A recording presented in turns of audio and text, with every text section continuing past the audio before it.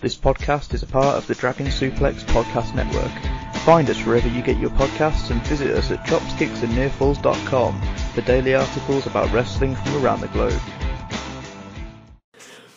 Welcome, wrestling fans. Welcome to Curtain Jerkin. As always, I am your host, Jacob Grondy, reporting for WrestlingWithWrestling.com and the Dragon Suplex Podcasting Network.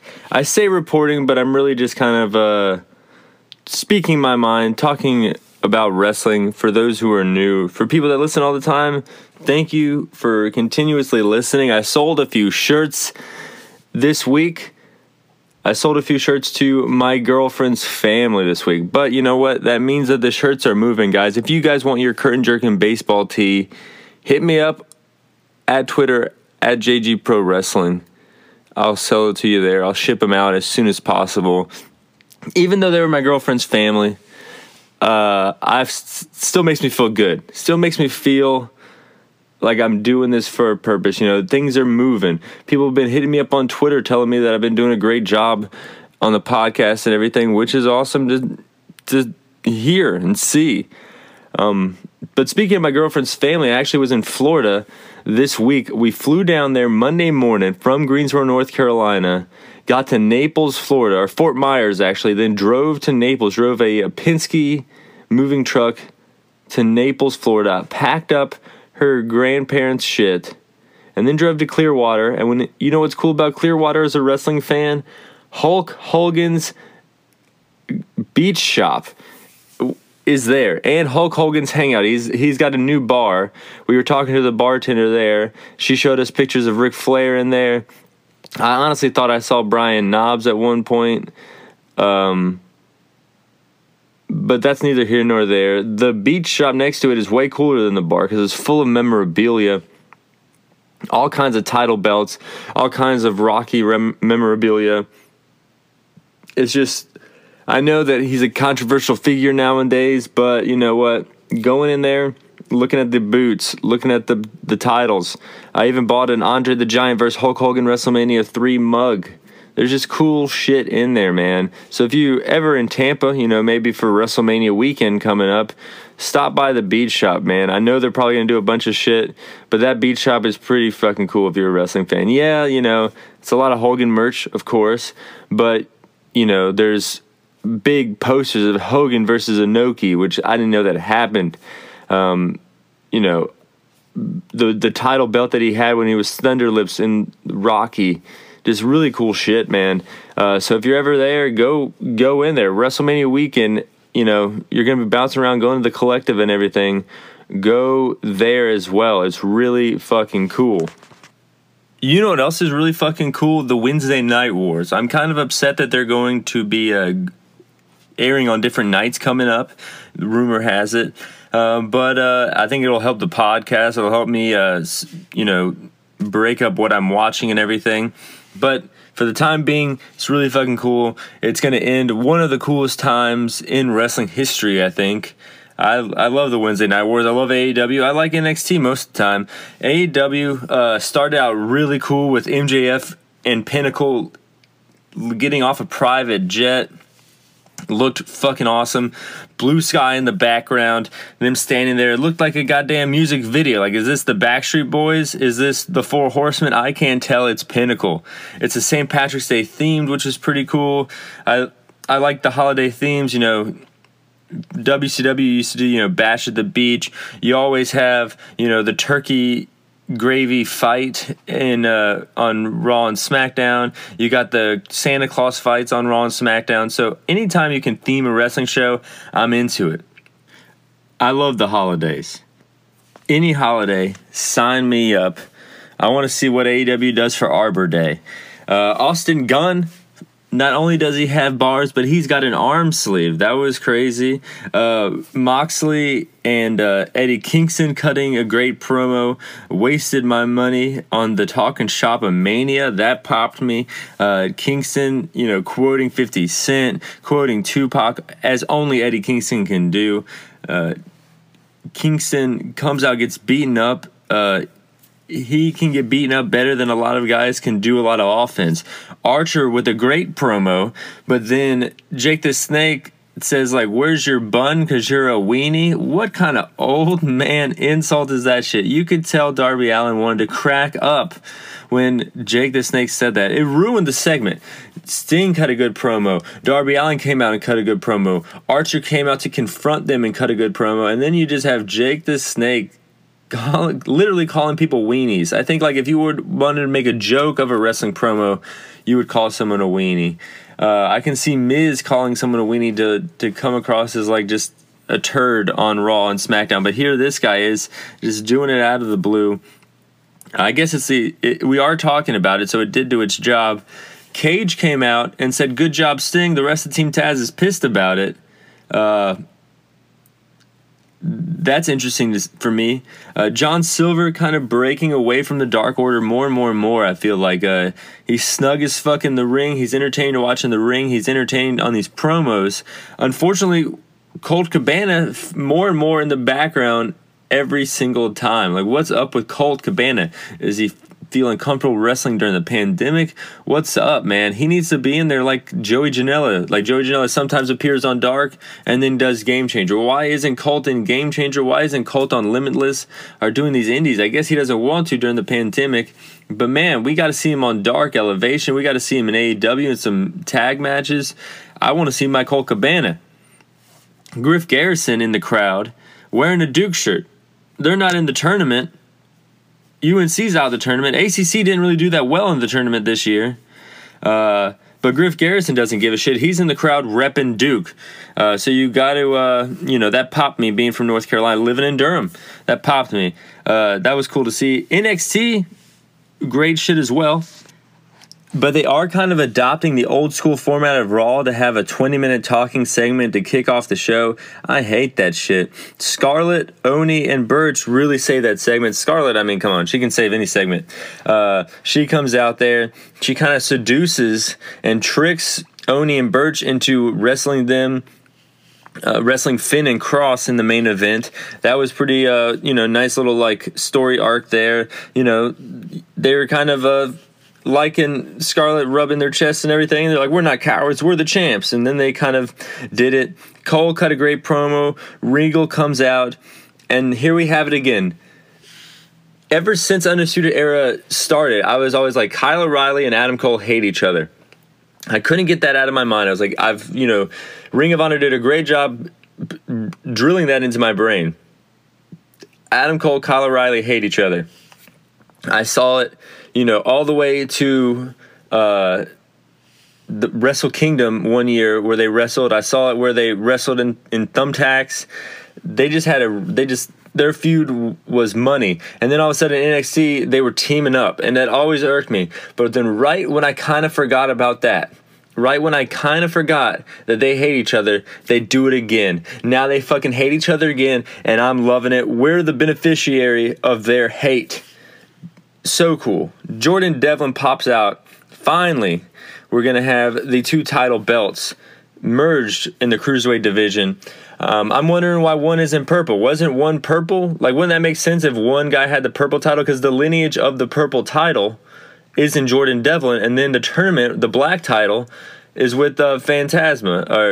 I can't think of his name. I know his old name was Phantasma. His faction's name is El Hijo del Phantasma. His name, blanking. You guys are yelling, and hopefully you guys are listening enough to just yell into your phones and tell me this guy's name.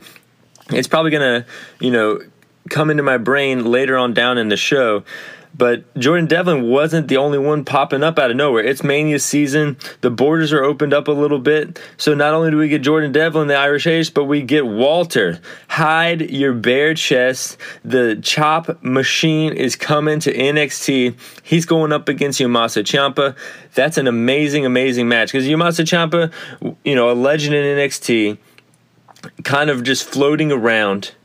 And here he is going up against Walter. He's going to get bitch slapped. He's going to get chopped. He's going to get thrown around. He's going to be pissed about it. That's what we want to see in our Tommaso. Also, you can do Thatcher versus Walter in the build. And I think that match will be a better match, but also draw eyes to the main match that you're going to push with Tommaso. So I thought that was good. Cops show up and arrest Adam Cole. Alex Gray fighting LA Knight. I'm into LA Knight. I was into him when he was on NWA Power. But what the fuck? You got 205 Live standout here just getting buried on NXT. That's why I don't review that show anymore. I used to review that show for years. I loved that show for years. But then all of a sudden it became the main event of NXT. Like, say what you will, but back in the day, you wouldn't have Buddy Murphy, Cedric Alexander, Mustafa Ali being buried on NXT. If they came to NXT, it would be a special fucking deal. I remember, like, Tony Nese, Arya Daivari, like some of the mid-carders at that time in 205 Live would come to NXT, and it would be a big fucking deal. They would have competitive matches. Here you have the standouts getting crushed by the new guys. What the fuck is going on with this shit? Like, they're like, oh, well, he's a heavyweight. Then why the fuck do you have the Cruiserweight show, man? Like, you know, like, if you're not going to make them at least be in their own little bubble, when they get outside that bubble, you got to put them over a little bit, have some shine a little bit. It was a distraction. Bronson Reed came out and Flex broke LA Knight's jacket. I mean, that was fucking awesome. Anytime someone rips something by flexing, that's fucking cool. Don't get me wrong there. But even though he was distracted, he still picked up the victory. Which, you know, in NXT world, in NXT logic, if someone comes out and distracts you, you are frozen in time. You completely forget everything you're doing. But here, LA Knight doesn't forget it. So I guess that's good for LA Knight, but bad for the entire Cruiserweight division. It bummed me out. But that's just kind of my breakdown of the two shows. As you guys know, as always, I rank every single Wednesday Night War show from worst to first, and this episode is no different. Number 12 is the match that I just ranted about, LA Knight versus Alex Gray. Number 11, Jade versus Danny Jordan. Good to see Danny Jordan. We were just talking about NWA Power. NWA is back this weekend. We're going to be talking about that. We're not going to be talking about Fastlane next week. And it's cool to see LA Knight and Danny Jordan, even though Danny Jordan picking up L's left and right in AEW. Number 10, Breezango versus Phantasma. Number 9, Phoenix and Angelico. I thought that match was going to be a little better than it was. Angelico with the ground technician aspect of his game is kind of cool, but I wish he was just like a Jeff Hardy jumping in the air, jumping on people and shit. Number 8, Loomis versus Theory. This was great shit. I'm surprised it's at 8. These guys have comedic timing. A lot of people don't like Dexter Loomis. I'm into his character. Austin Theory, controversial as well, but you got to say, like, he's you know, his look is money, and he's been delivering these lines, you know, sorry to call them lines, but he's been doing this this angle very well. I'm sure Johnny Gargano's helping him a lot backstage, and he's also helping him a lot in front of the camera. He's killing it too. Number 7, Yomasa versus Wolf. Number 6, Moxley and Kingston versus the Good Brothers. The promos were better than the match. They should have just cut promos on each other and just built to some match a few weeks down the line. They kind of jumped the gun for this match, especially since Moxley had just gotten, you know, kind of blown up or whatever the hell they're saying. He injured his shoulder, but the explosion didn't happen. Who the hell knows? Number 5, Dakota Kai versus Zoe Starks. This was a great match. It would have been the best women's match on Wednesday nights usually, but of course we got something that we're going to talk about coming up here. Number 4, the 10-man tag for AEW. You got to love these big multi-man tag matches. I love a clusterfuck. I like, I have a short attention span. So if someone's going to get kicked, that's awesome. If someone's going to jump on somebody, that's awesome. But if someone gets kicked and then someone else gets jumped on back to back, you got my attention, man. I'm watching that shit more. So that's what these 10-man tags do. I know they don't really do much to push storylines a lot of the time, and there's a lot of shit to watch. Hard to review, fun to watch. But number 3, Lorcan and Birch versus Finn and Cross.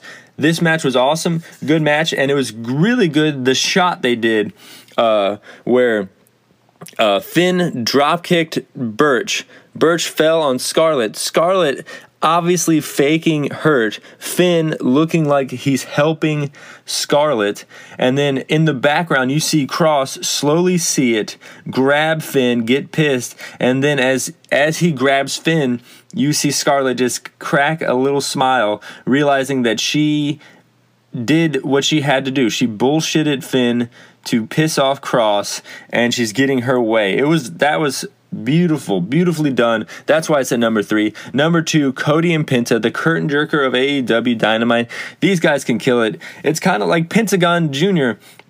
A lot of people get lost in AEW roster, and I feel like Pentagon Jr. was a standout in the indies to the point where he was a breakout star to get signed to AEW, and he really hasn't done much. People are saying it's because he only speaks Spanish, but now they've taken care of that, and he's killing it in AEW. Cody's killing it as always, but they did not kill it as much as Thunder Rosa and Britt Baker. Holy shit. This was the match. This was the feeling we were all looking for in the exploding barbed wire death match. This was what we fucking actually wanted. Not necessarily these exact movements and motions, but we wanted this fucking feeling. We wanted to be like, what are we watching? This is crazy. I cannot believe it.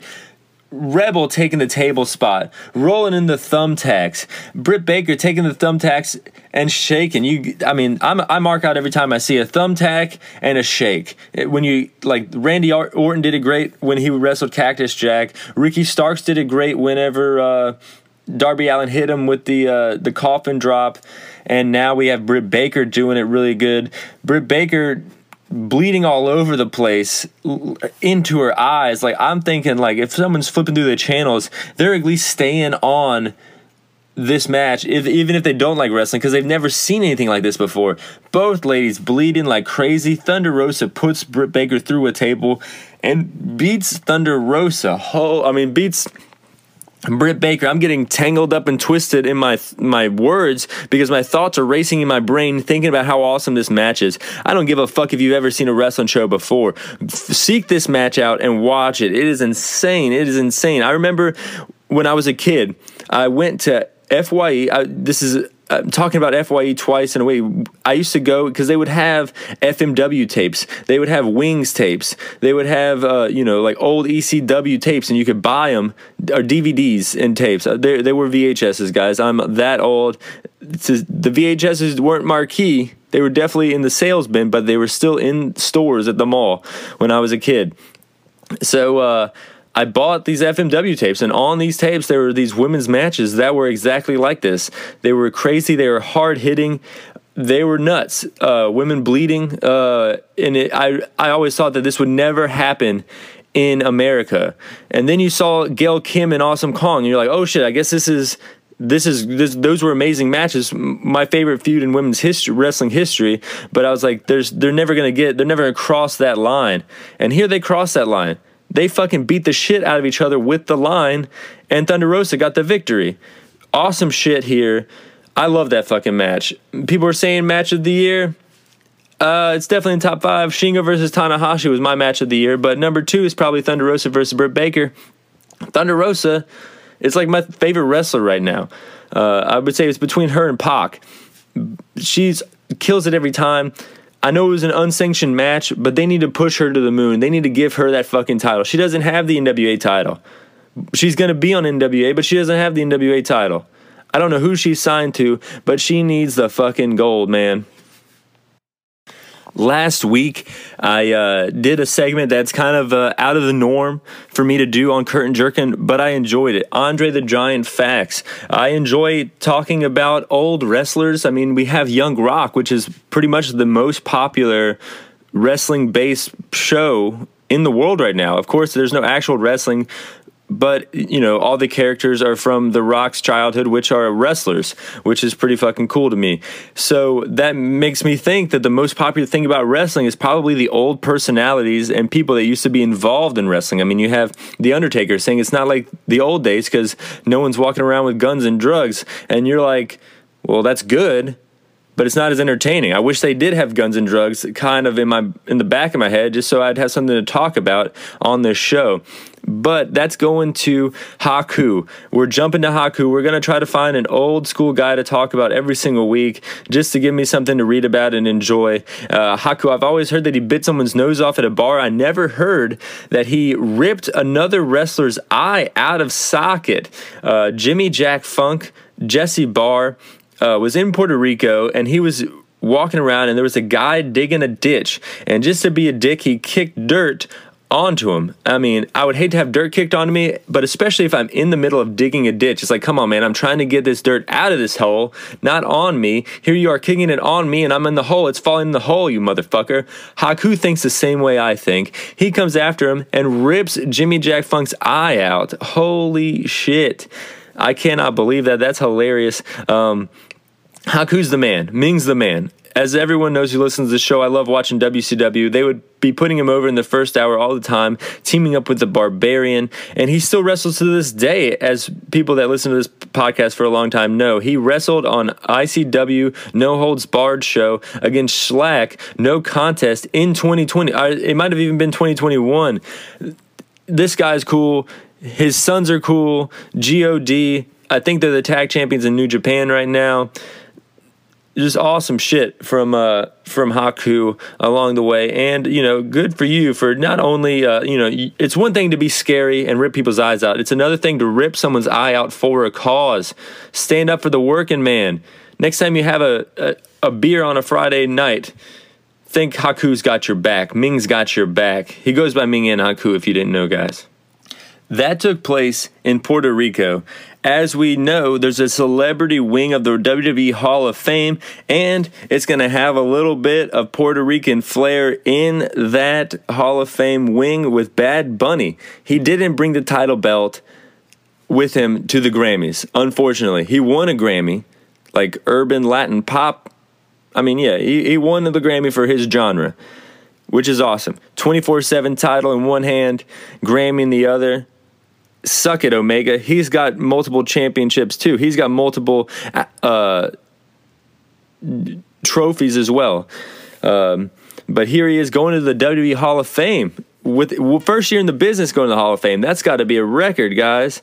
Man, I can't believe it. Here's to your 25-year career. This guy's just jumping right to it. I'm obviously being facetious a little bit, but you got to give it to Bad Bunny. A lot of these rappers, like Wiz Khalifa, I remember a few years ago, just appeared on Raw, and he just kind of walked around, did his thing. Oh, I'm Wiz Khalifa singing the song. You got Snoop Dogg jumping off the top in AEW. You got Kevin Owens powerbombing MGK off the ramp. That's cool. That's a progression, but I think it led to this. It led to Bad Bunny, a Grammy Award-winning superstar, week to week appearing on Raw. He's the one thing that I look for on Raw. I don't watch Raw. I love wrestling. I don't watch Raw. The only time I tune into Raw or see what Raw's doing is to see what Bad Bunny's doing. That's somehow what interests me about that particular wrestling program. So they're doing their job. I never even heard of Bad Bunny before this. I mean, I saw him in the McDonald's commercial. I saw him with Snoop. I kind of knew who he was once I saw him on the Royal Rumble. But they're doing a great job with him. I guess they're pairing him up with Miz for WrestleMania, if I'm not mistaken. That's an amazing pairing. People are going to be flipping through the channels. Oh, that's the guy who has a reality show. That's the guy from the real world. Oh, what's he doing fighting Bad Bunny? They're going to tune in. Are they going to stay to see Randy Orton throw a black shit out of his mouth? Probably not. But you're going to hook them for that segment. And like you guys know, I'm swearing off of WWE until WrestleMania. I'm watching NXT, don't get me wrong. I'm listening to podcasts. I'm keeping up with it. But no main roster WWE until WrestleMania. And who's kidding who? This is Saturday morning, so this is probably going to go up Sunday morning. So if I give you guys my Fastlane predictions, it would date the show. So, I don't watch a lot of WWE. I do watch a lot of New Japan, and the second round ended of the New Japan Cup. I gave you guys the complete ranking of worst to first in the first round last week. Now this week is the complete ranking of worst to first the second round. I said I was going to do some convoluted thing where the best three matches of the first round can get accumulated into this. I'm not doing that shit. It's going to go first round, second round, ranked from worst to first, and then it's going to be the quarterfinals, semifinals, and finals all ranked as one group as well to see if maybe there's a semifinal matchup that's better than the finals. That's something of note. That's something we're going to talk about. But here is the second round matches from worst to first. Evil versus Cobb. I'm tired of this Dick Togo shit. Cobb needs to throw him around and get the victory. You could have pushed Cobb to the moon in this tournament, but you didn't. That's why it's number 8. Number 7, Finlay versus Yoshihashi. Finlay, what a week he has. He's advancing in the New Japan tournament. He's winning the Impact Tag Team Championships. You gotta love the COVID-era wrestling and the pre-taped stuff you can do with it. David Finlay might be Wrestler of the Week if it's not Thunder Rosa. Number 6. I can't believe it's number 6. Actually, I'm going to change it up here on the fly. Number 6, Nagata versus Sonata. Sonata advances. You got to love seeing Nagata just beat the shit out of somebody as an old guy. Sonata's not really that cool to me, but he advances. But number 5, Toru Yano versus the Great Okan. A lot of shit talking going to Toru Yano's way. They don't like him in New Japan because he's a comedy wrestler. Great Okan has underwhelmed a lot of people. But this match was awesome. Great Okan was like, hey, you're going to use tape, Toru Yano? Go ahead and tape me up. He gets taped up, ducks a clothesline, ends up getting the better of Toru Yano. He kind of goes along with the tricks that Toru Yano does in every single match to try to get the upper hand. But at the end of the day, roll up, 1, 2, 3, Toru Yano wins. But it was awesome to see Great Okan think about it differently than you see other wrestlers think about it. He's not going to, just play the fool. He's going to come at you just as aggressively as you're coming at him. It kind of made me a little bit of a Great Okan mark a little bit. Number 4, Tanahashi versus Jay White. I was kind of underwhelmed by this match. I mean, I was thinking, this is going to be a rerun of the Wrestle Kingdom match. Bring it back to the Wrestle Kingdom match. It wasn't that, but it was still kind of cool to see. Jay White advances, beats Tanahashi. I think Tanahashi's never beaten Jay White, if I'm not mistaken. This is White's era. It's White's era, and that's why they're number 4. But number 3, Shingo versus Goto. Shingo, I mean, he's not had a bad match in 3 fucking years, and here he is advancing in the tournament. You gotta love it. Number 2, Kenta versus Suzuki. The most notable thing of this match is Kenta's out there reading the fucking paper. Suzuki's pissed. This prop was used just as well as any other prop you see in a comedy match, even though there was no comedic elements to it. Kenta was just being a dick. Suzuki was like, if you're going to be a dick, you're going to have to read this paper right in fucking front of me. And then they brawl. Kenta does get the victory. He moves on. It sucks to see Suzuki gone. He had such a great match in the first round with Hanma. And here he is, the second best match in the second round with Kenta. So Suzuki's gone on to other things, and we're going to miss him in this tournament. He's been killing it. But number 1, Ospreay versus Zack Sabre Jr. Holy shit. Anyone who knows these guys knows how awesome this is. They came up in the same time. Zack Sabre Jr., a technical wizard. Ospreay flying through the air from the same plot of land, the UK.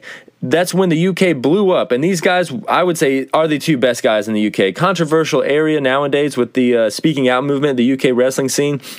But these guys, are in Japan. They made a name for themselves outside of that scene. Therefore, if that scene crumbles, they're still in Japan. And that's this matchup right here. Zack Sabre Jr. shit-talking Ospreay. Ospreay's shit-talking Zack Sabre Jr. There was one point where Zack Sabre Jr. looked like he was going to go for a dive, or Ospreay was going to go for a dive, but then he rolls out and just kicks the shit out of Zack Sabre Jr., says he doesn't have to do that anymore. Really, really cool shit here, man. They're just British shit-talking, doing amazing wrestling matches. I'm a big fan of both these guys.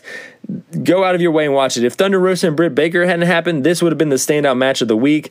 This happened this week or maybe last week. This would have been the standout match of this episode. But right now, it's got to settle for number 1 in the second round of the New Japan Cup. I would go Thunder Rosa, Britt Baker, Ospreay versus Zack Sabre Jr., Kenta Suzuki, Cody versus Pentagon. Those are my top 4 matches this week. Just off the top of my head, that's what I'm going with. Thanks for tuning in, guys. Let me know if you're going to go to the beach shop. Take pictures for me. So I can relive the great memories of the Hogan Beach Shop. Let me know what you guys think of the second round. Just because I'm not talking about Fastlane doesn't mean you can't talk to Fastlane about Fastlane to me. Got tongue twisted there, guys. Sorry about that. Hit me up on Twitter at JGProWrestling. Thanks a lot, guys. As always, fly high. I'm out.